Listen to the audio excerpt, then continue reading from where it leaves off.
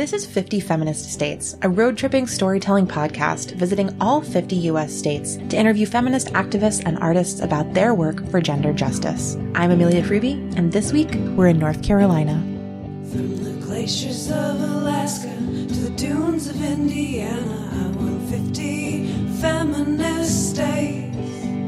From the waves of New Hampshire to skies of Montana, I want 50 feminist states. And when you hear the call, you know so well, sisters, speak out, I know I will. Hi everyone, it's Amelia. Thanks so much for listening to the 50 Feminist States podcast. This week, we're back in North Carolina for the second of 3 special episodes featuring Northeastern North Carolina. This week, we'll be hearing from my friend Ashleigh Phillips, who introduced me to all of the women that I spoke to in this area and to whom I am very much indebted for these exciting episodes. Before we get to that conversation, I'd like to let you know that 50 Feminist States is currently crowdfunding to raise money for future seasons. So if you've ever enjoyed an episode of the podcast, please head to 50feministstates.com/support and donate any amount that you can to our Kickstarter campaign. Your support of that campaign helps promote stories like this being told. We heard last week from Caroline and Danielle how overlooked their communities and the women in their communities particularly feel and are. And a podcast like this is really working so hard to make sure that the people doing the work, the hyper-local work, the important work that has direct impact are being featured. So if you go to 50feministstates.com/support, you'll be supporting those stories and helping more people hear them. Of course, it's a Kickstarter campaign and there are also fancy rewards like stationery sets and fanny packs and scarves and all sorts of things you could want. So pledges at those amounts are especially appreciated. Again, that's 50feministstates.com/support, or you can go on Kickstarter and search 50 Feminist States Future Seasons. For this week's episode, I headed to Woodland, North Carolina, where my friend Ashleigh lives, to talk to her about what it was like to grow up there, as well as to leave for college and then to return and live there as an adult. And we go really deep on these conversations about what it's like to be raised in the rural U.S., particularly this area of northeastern North Carolina, and then what it's like to return as an adult who's gone to college and been versed in these kind of larger, more urban social justice narratives and is trying to bring them back to such a small place. To give you a little perspective on Woodland, Woodland is a town with a population of about 800 people, and 28.1% of those live below the poverty line. The town itself has a total area of 1.3 square miles, and it's in the northeastern part of North Carolina in Northampton County. One of the things I think it's important to say about Northampton County, and is also true of Bertie County and Hertford counties, which we talked about last week, is that all of these counties are historically Democratic and voted for Hillary Clinton in the last election, which is not true of the majority of counties in North Carolina. And I think that it's important to reflect on that, considering the ways so many narratives that I hear about rural communities in the South is that they're so conservative, they're steeped in these conservative politics. And while there may be some truth or a lot of truth in that, these spaces that we're talking about right now are some of the Democratic strongholds in this part of the country. And I think that's one of the reasons that I'm excited to bring more attention to them and to the people that live there and that care so much about their communities there. So Ashleigh grew up in Woodland. We're going to hear more about her experience going to college and then why she ended up back there in the past few years. I've been to visit her in Woodland a number of times. I am so appreciative of this community, her community there, and so honored to share her voice on the podcast, let you hear about her experiences living there, as well as the writing that she does, the creative writing about her community and the people that she knows and loves. So I'll let Ashleigh introduce herself, tell you a little bit about where we recorded this interview in Woodland, and then reflect on what it was like to leave, go to her what she calls second world, and then come back to this first world that she grew up in. Here's Ashleigh now. My name is Ashleigh Phillips. I'm from Woodland, North Carolina. Okay, so we're on Chestnut Street now, and I grew up on Hemlock Street. All of the streets are named after trees in Woodland. And the house that I grew up in is like 2 blocks from here. It's cool. And then, 2 houses down from this towards Main Street. My great-grandparents lived in that house briefly. So my granddaddy, who I was really close to, and all his siblings, they lived in that house, which is kind of cool, knowing that I'm on the same street. Whenever I was little and we would pass the water tower, which the water tower is like a stone's throw away, you could see it. He would tell me and my sister how he would climb the water tower. And so when I got old enough, I climbed the water tower. So the water tower's right there. I was really into climbing trees. I was a tree climber. We lived on a dead-end road on Hemlock Street. So there were fields behind us and fields beside us. So I really enjoyed that. Right now I have houses all around me and I don't really like that. But with the fields, you know, you could go back during the day and find paths and tadpole holes and all sorts of stuff, turtles.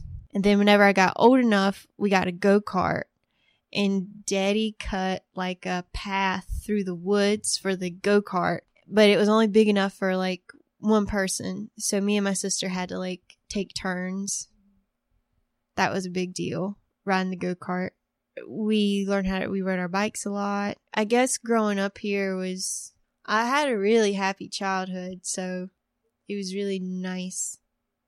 And I didn't really know a stranger. You know, it was like the person who walked on the side of the road and was a little bit, you know, unhinged. That was just the town's unhinged person, you know. No need to be afraid of them or anything. And then like the other person who always wore a police suit but wasn't a policeman, like that was just Darnell. Actually, it wasn't a police suit. I think it was a fireman suit. Anyway, it's like all of the people, all of the weird things, you don't see them as weird. You just see them as like the people that they are. Because at the end of the day, it's like somebody's cousin or somebody's sister, or, you know, they go to your church, or you know them somehow. I never analyzed or thought about really how I grew up and where I was from until I went to school. Because no one really leaves here. So the knowledge of a world outside of this is skewed. And if you don't know any other world, then there's nothing else to compare it to. Like I remember when I went to college and I started to try to figure out like how would I phrase this to my family? How would I try to explain this to my family? This difference, this feeling of like these two worlds.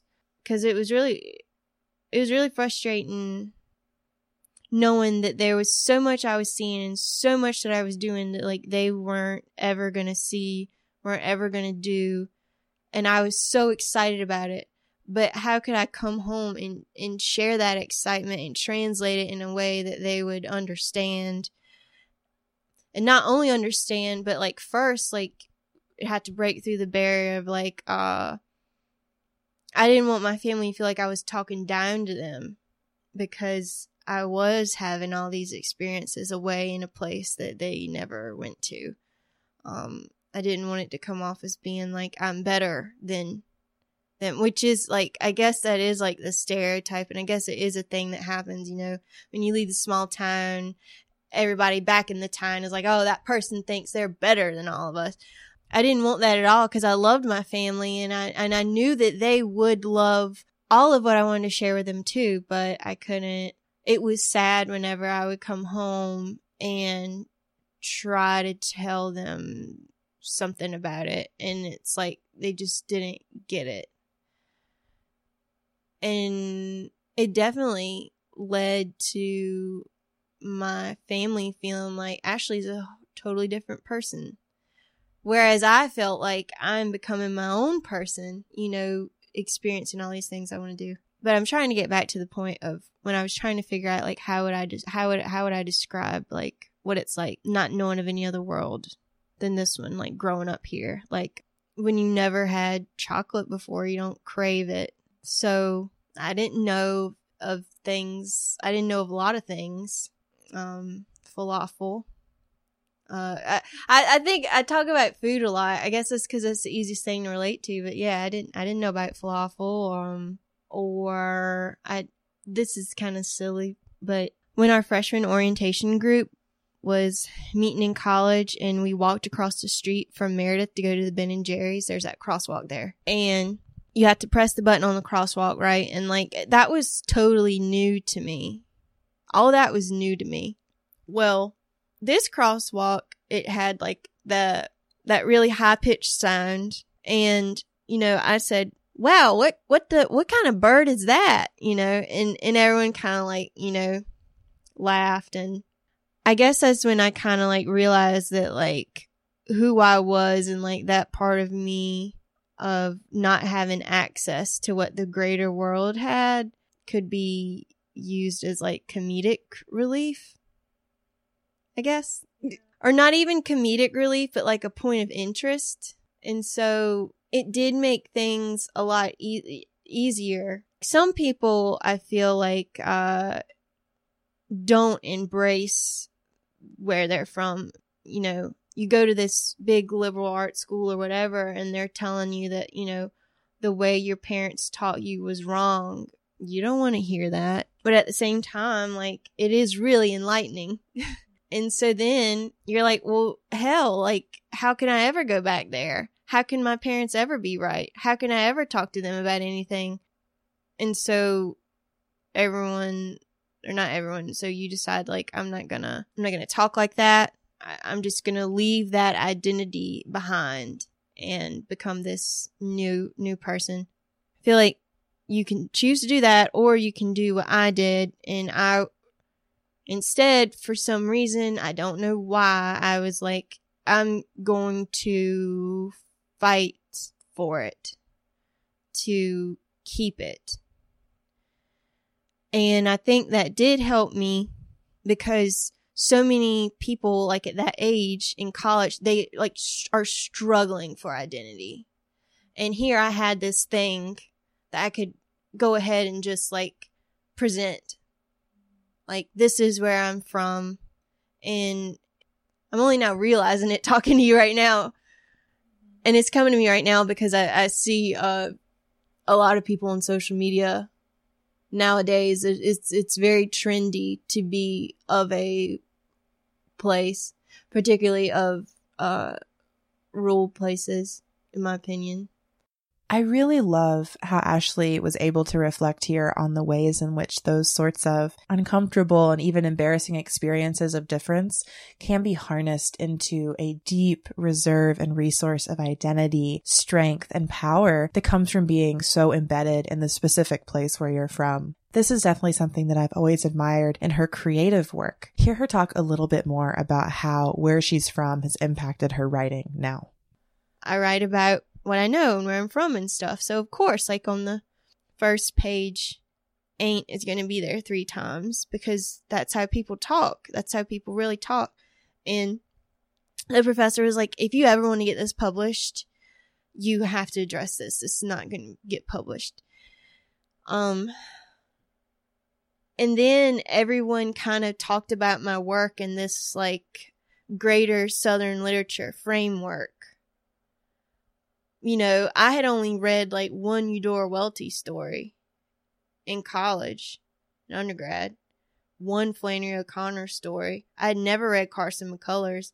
And like I turn in my story and everybody is putting it into because it's the only thing they know of like, and I wish I could have been seen for,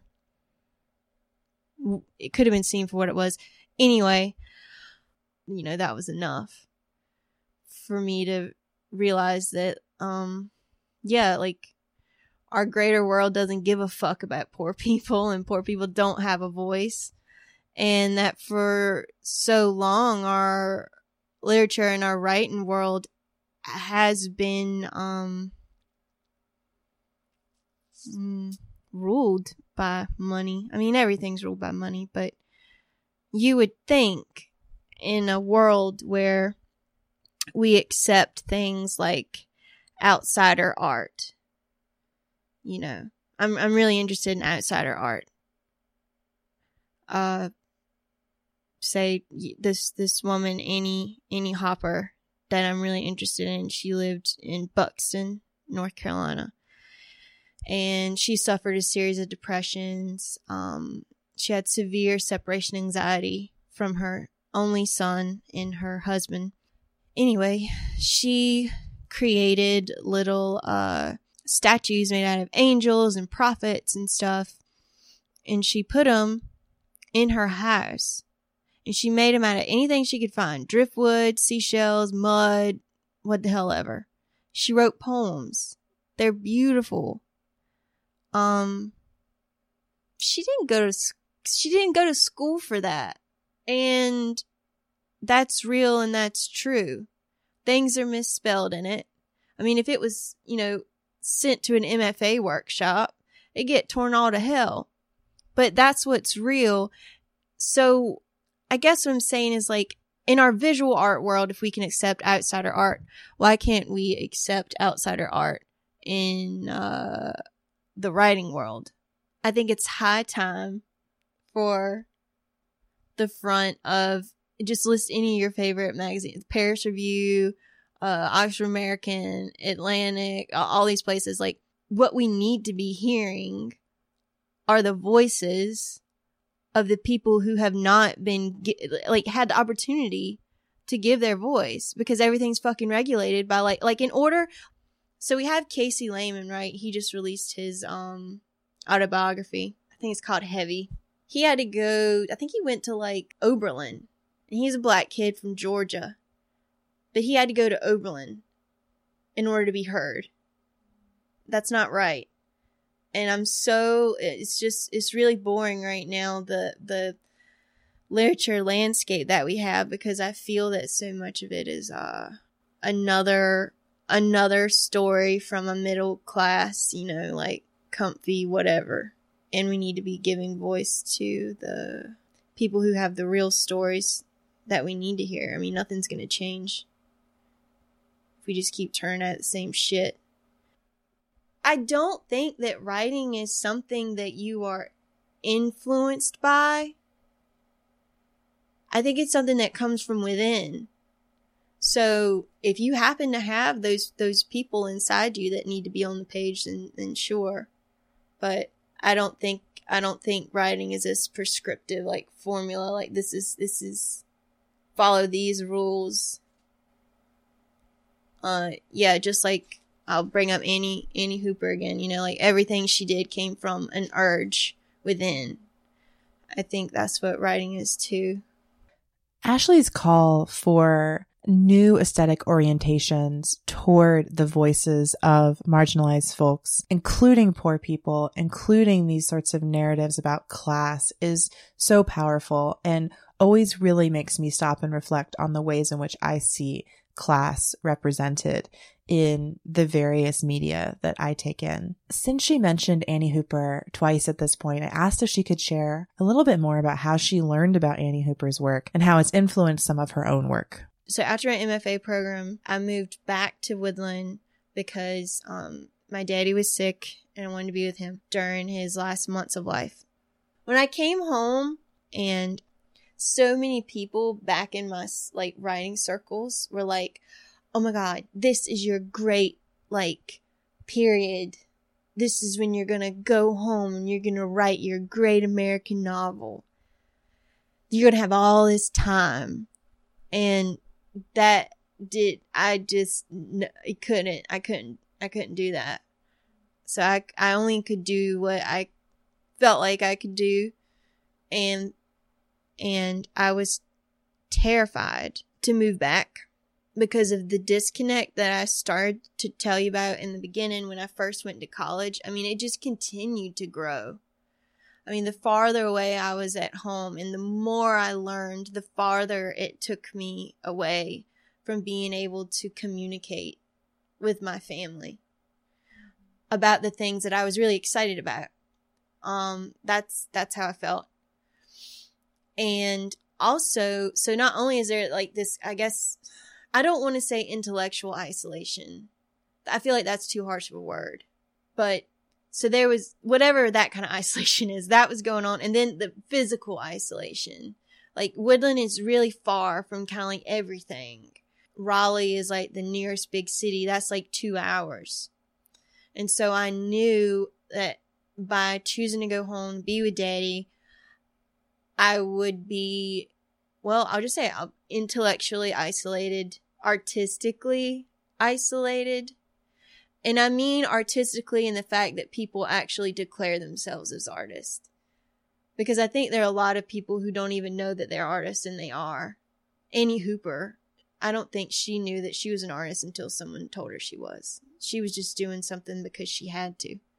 With all that said, I was living here alone by myself, terrified, and I like read a lot. The computer was my best friend. And I guess I just Googled North Carolina outsider artist. And she came up, and it really spoke to me, seeing these images, these photographs taken in her house in like the 70s, where you just like open up the living room door and you can't even walk on the floor because there's all these little tiny, misshapen angel figures made out of driftwood and mud and seashells and stuff. And something about seeing all of that abundance, probably because I was lonely, it made me feel really good. And I liked looking at her stuff. So that's how I found her. And NC State has like some of her pieces, but they're not like on display. I've called and they're like, if you want to see them, we'll give you a special, exhibit tour or whatever. But yeah, while I was like getting really into her, I was reaching out to my friends. And I was trying to think of like, what can I do here to keep me going? So one night I reached out and I was like, who wants to work on a music project with me? I had no idea what the hell that would mean. And my friend Sam Leidig in Chapel Hill, who does SMLH, he was the first to respond. I was very active on social media then.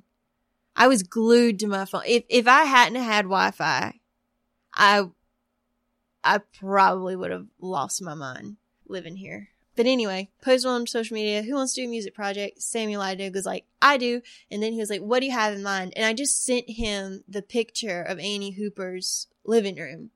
I was like, this is what I want to work on. Like, I don't know how we can do this, but this is what I want to do. So, we came up with this, plan that every week I would write something, send it to him, and he would interpret it into sound.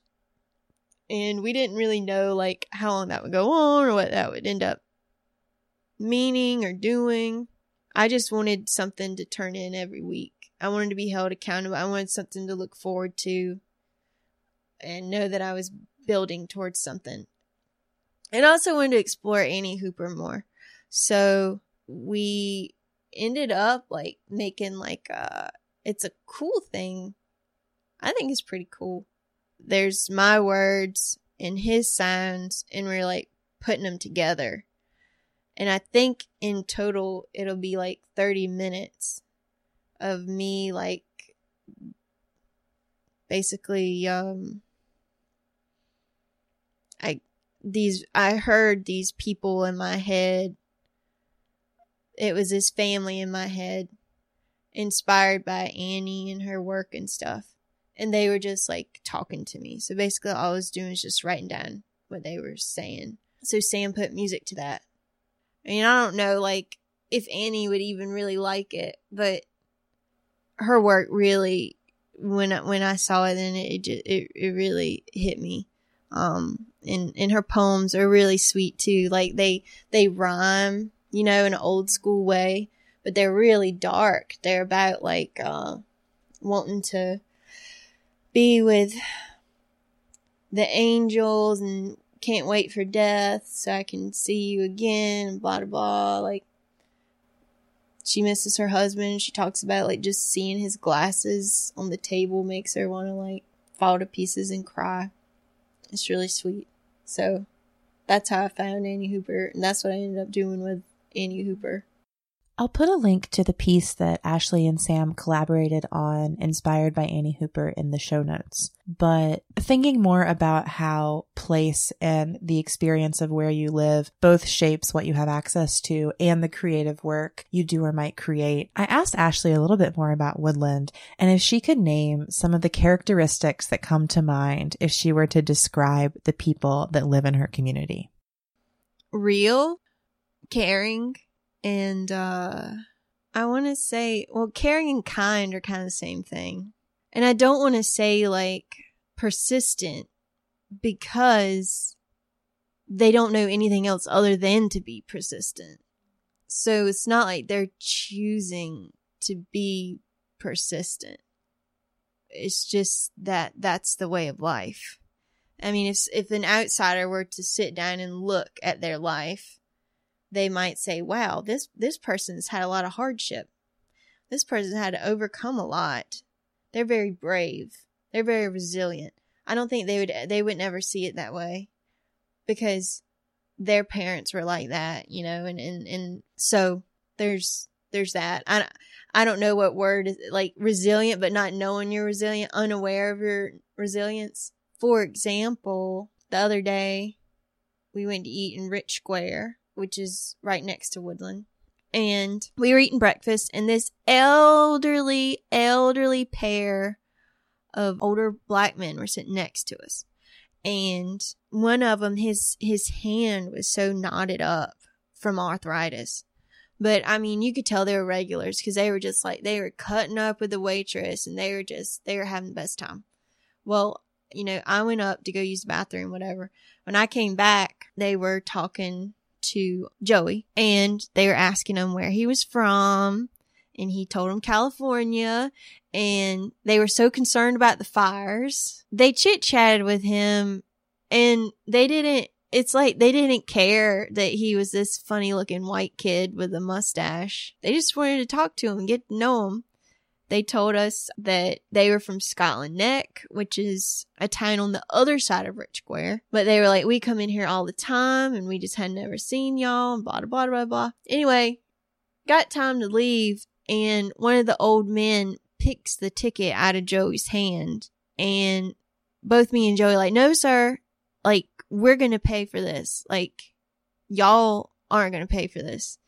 And the old man said, yes, I am. I want to pay for y'all's breakfast. And then, like, the waitress that they were cutting up with the whole time, she came by and she was like, just let them do it. They think it's going to get them into heaven. And that's not the first, like, that's like not unheard of, you know? It's just like, I heard it said around here. I mean, it is a big belief around here. I mean, people say it that, like, the people who have the least give the most. I do believe that's true. Everyone here is concerned about each other in one way or the other, and, like, they are really caring and invested and kind. People here just want just want everybody to feel comfortable and to feel at home. But yeah, I would say, like, moving back home has given me opportunities like that, because there is a huge disconnect between the way people think here and the way people think on the outside. Like, I always refer to, like, when I go to college, like, that was my second world. So the second world. And I feel like I'm kind of, like, in a place where I can kind of, like, be the go-between. And, like, sometimes I tell my really conservative folks that I work with things that they've never even heard of, aren't even aware of. But it helps them understand, like, why people are protesting like they are. Without me saying that, and without me being there to offer that, they would just keep assuming that maybe the world was really going to hell, and that, you know, things are really really, really, really shitty, which things are really shitty, but I like being there to, when I can, to kind of bring in a little knowledge. Something that really resonated with me in what Ashleigh said here was this kind of common phrase she mentioned, that the people who have the least give the most. And I thought about this so much, not only in relation to the example she gives about these two men buying breakfast for her and her partner, but also in relation to how we share knowledge and in what we share with each other. And I think about her reflecting on, trying to share the knowledge that she's gained by going to college and getting a graduate degree with the people around her, and the kind of empathy it takes to recognize how we can better share that knowledge among people, including rural communities and including the people directly around us. I can think about this a lot in relation to what we heard from Caroline last week about the goals of Cultivator and in just spreading literacy and hoping that by spreading literacy, you spread ideas and you spread knowledge and you spread awareness that then helps spread the sorts of caring and deep connection that Ashleigh talks about finding in her community. For one of my last questions, I asked if she could reflect on some of the misconceptions that she sees in the communities that she engaged with in college and in graduate school, the misconceptions that those people have of people from rural communities like Woodland. So hear her talk a little bit about the ways in which the folks in her second world, that urban world, misconceive of the people that she grew up with. I can only speak for my community, and I can say that in Woodland, which is in the South, I didn't grow up going to any Klan rallies. I haven't found any Klan robes in any of my family members' things that have passed away. I think, there's the big misconception that people in rural communities are ignorant. I don't think that people in my second world understand how fucking limited resources are. How growing up here, it took me 2 hours to get to a mall, 2 hours to get to the nearest bookstore. I didn't have a drama class. I didn't have music class. The swimming pool in our town didn't have a diving board until I was 12 or 13. And how can you expect anybody growing up under those sorts of circumstances to kind of compete at your level? Obviously they can't. So you just call them dumb rather than you would know. If you're in a classroom in your second world and there's the kid in there who doesn't have as much at home or whatever, you would know, he needs to be given these special tools or whatever. The tools are there for people to succeed in the second world that aren't available to poor people in the first world, in my first world. I feel like that's something people don't understand. And that's why it enrages me so much when I see people from the second world trying to represent people from that first world. Because they have no idea what it's like to grow up somewhere where you lose cell phone reception, just or not being able to have access to Wi-Fi. Mental health resources are super shitty here too. And now that I'm an adult and have lived here again, I can kind of see how I feel like there's a lot of depression. But obviously they wouldn't see it, and they can't identify as that because they don't know any other life. But how can it not be depression when the culture that you're ingesting every day from the television isn't representing you at all? At my work, we give insurance to farmers. That's our biggest clients are farmers. As of 2008, only 2% of the population was employed by agriculture. Who the hell knows what the numbers are now? But this area here is still very much rooted in agriculture and will be for the foreseeable future. Where is that represented in our culture? It's represented in bullshit country music written by people who didn't grow up on farms. It's become a joke. Anyway, so that's why country music sucks. Because like nobody, nobody's really growing up on that red dirt road, or what's some other songs? I don't know.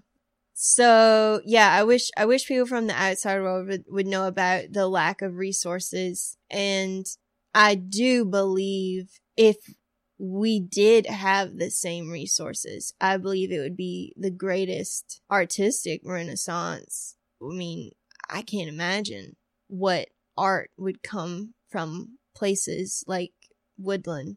Like if I were to give somebody who lived like in the Airhead Trailer Park this system that we're recording this on right now, and asked him to just have it for a week and talk to the people he knew and the people he loved, that would be better than anything else we'd heard. And that's what I believe. But because people on the outside don't see that, it's like you don't think about it, I guess. And it's fucked up because like we don't see ourselves represented in the greater American culture other than like in jokes. I'm trying to think of, well, Dolly Parton is the saving grace. But I really think it's high fucking time for us to start caring about rural, like the greater country, to start caring about like rural people, poor people, and what they have to say. Why can't we offer them spaces to be heard and be welcoming to them? Like something that I think about a lot is when I go to the grocery store here, I'm just surrounded by people who love and want to be loved and would love me and would help me if I needed it. And I know that either person on either side of me in the grocery line, they would love to hear about what I love, and I would love to hear about what they love, and we would be there for each other. And I don't feel that when I'm in the Trader Joe's or when I'm in the Whole Foods. And maybe that is just my own, like, I feel really uncomfortable. I feel uncomfortable in places of privilege. So maybe that's like my own thing. And maybe somebody who's at Whole Foods might feel uncomfortable standing in between those same two people I would want to love to talk to in my food line.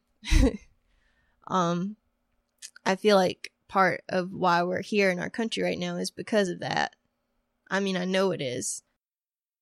I thought that this anecdote Ashleigh shared about the grocery store and the difference between the Food Lion close to where she lives and Trader Joe's or Whole Foods was particularly apt and really had me thinking about the difference between what it feels like to go to a grocery store where I live in Chicago and feel like I would never speak to the people around me, but maybe they shared similar political leanings to me or similar kind of discourses about the world, and how different that is than going to a smaller grocery store where I actually have no idea if people have the same political leanings or world discourses, but I would trust that they would drop everything and listen to and take care of me if I needed that. I don't feel that way at my Trader Joe's or Whole Foods either. And I can definitely appreciate Ashleigh's kind of recognition that maybe that's personal and that has to do with us. But I do start to wonder about the different sorts of communities that are created in those spaces. And maybe if she isn't onto something about the close-knit nature of her community and the difference between just sharing, political leanings and actually sharing lives together. Hear Ashleigh share a few final words about the people in her community and her relationships with them. So, one of my dreams was to teach like creative writing here, or just teach some sort of class here, and to pair each one of my students up with a pen pal in the city. And to have them write to each other every day. And that would start some sort of communication to get those two worlds talking and to get those misconceptions broken down, hopefully. It still can happen, but I think another misconception is that in our country we prize education so much. We think education is enlightenment. Education is only enlightenment for those that can't afford it, who have been brought up in a caring enough environment, or who have some, by the grace of God, some crazy internal fire in them to just, from the fucking start, to just really, really get whatever the hell they want. I mean, it's nice to sit around and talk about things all day long. It is. It's fun to sit around and talk about movies and music, Chinese food. It's nice to sit around and talk about cultural things. But something that happens a lot here in Woodland is people just talk about what really matters, and that's like family and what is immediately happening like around you. That's a gift, and it's something that I've had to learn, because like when I was back in my second world, to connect with somebody, you know, if you're in like your safe liberal space of your MFA world, you can go in there and like talk shit about Trump all day long.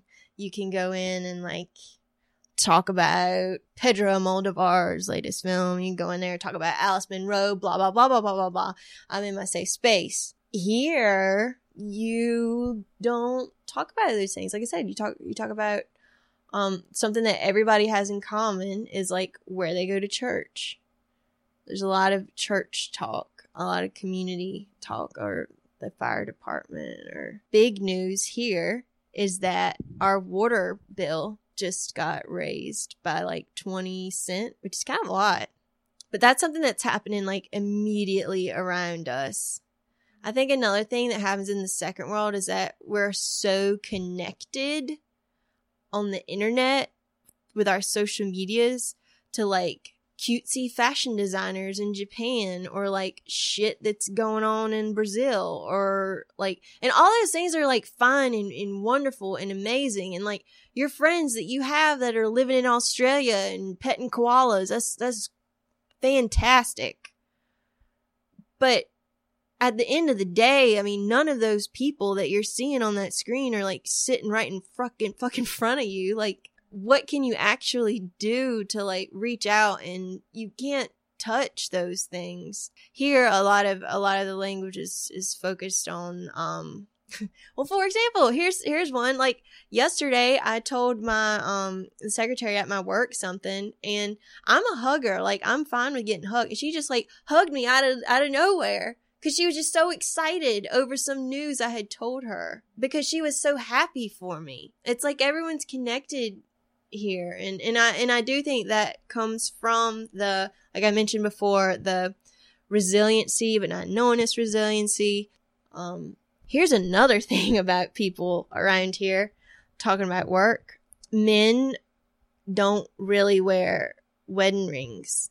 All the men in my family didn't really wear wedding rings. And that's because everyone works with their hands. And if you're wearing a wedding ring and you're working on a piece of equipment, your finger might get cut off. So from an early age, I knew when I saw a man with a wedding ring on that he was like fancy. That he had a job at a desk where he didn't have to like work. Men also don't drink out of straws here.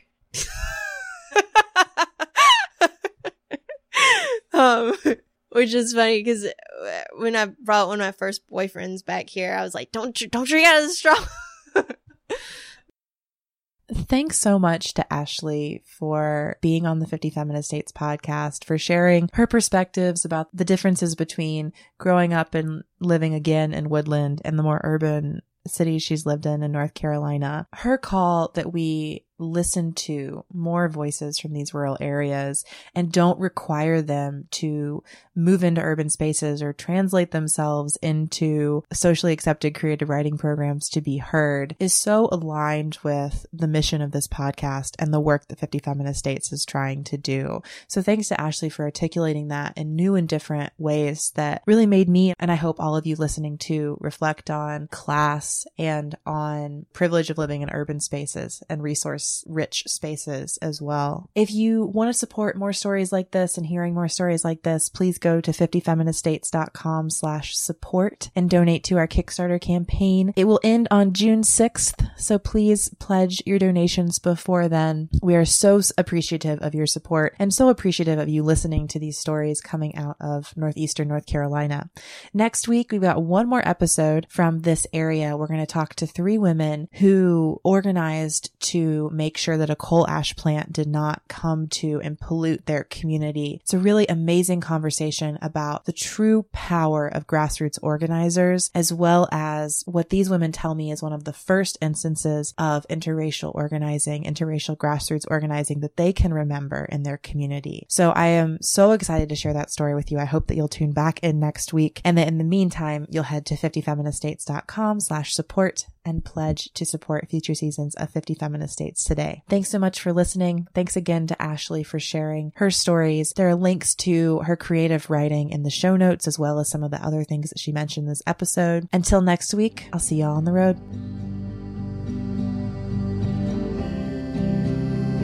50 estados feministas.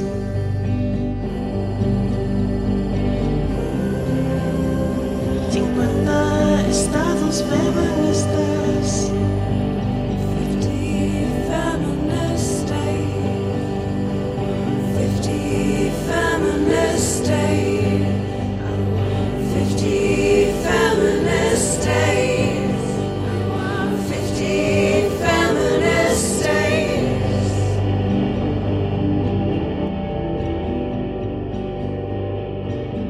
Thanks for tuning in to this episode of 50 Feminist States. You can find show notes at 50feministstates.com/podcast and follow us on Instagram at 50 Feminist States. Special thanks to Danielle Sines and Jessica Naria for our theme song. Until next time, wild ones, we'll see you on the road.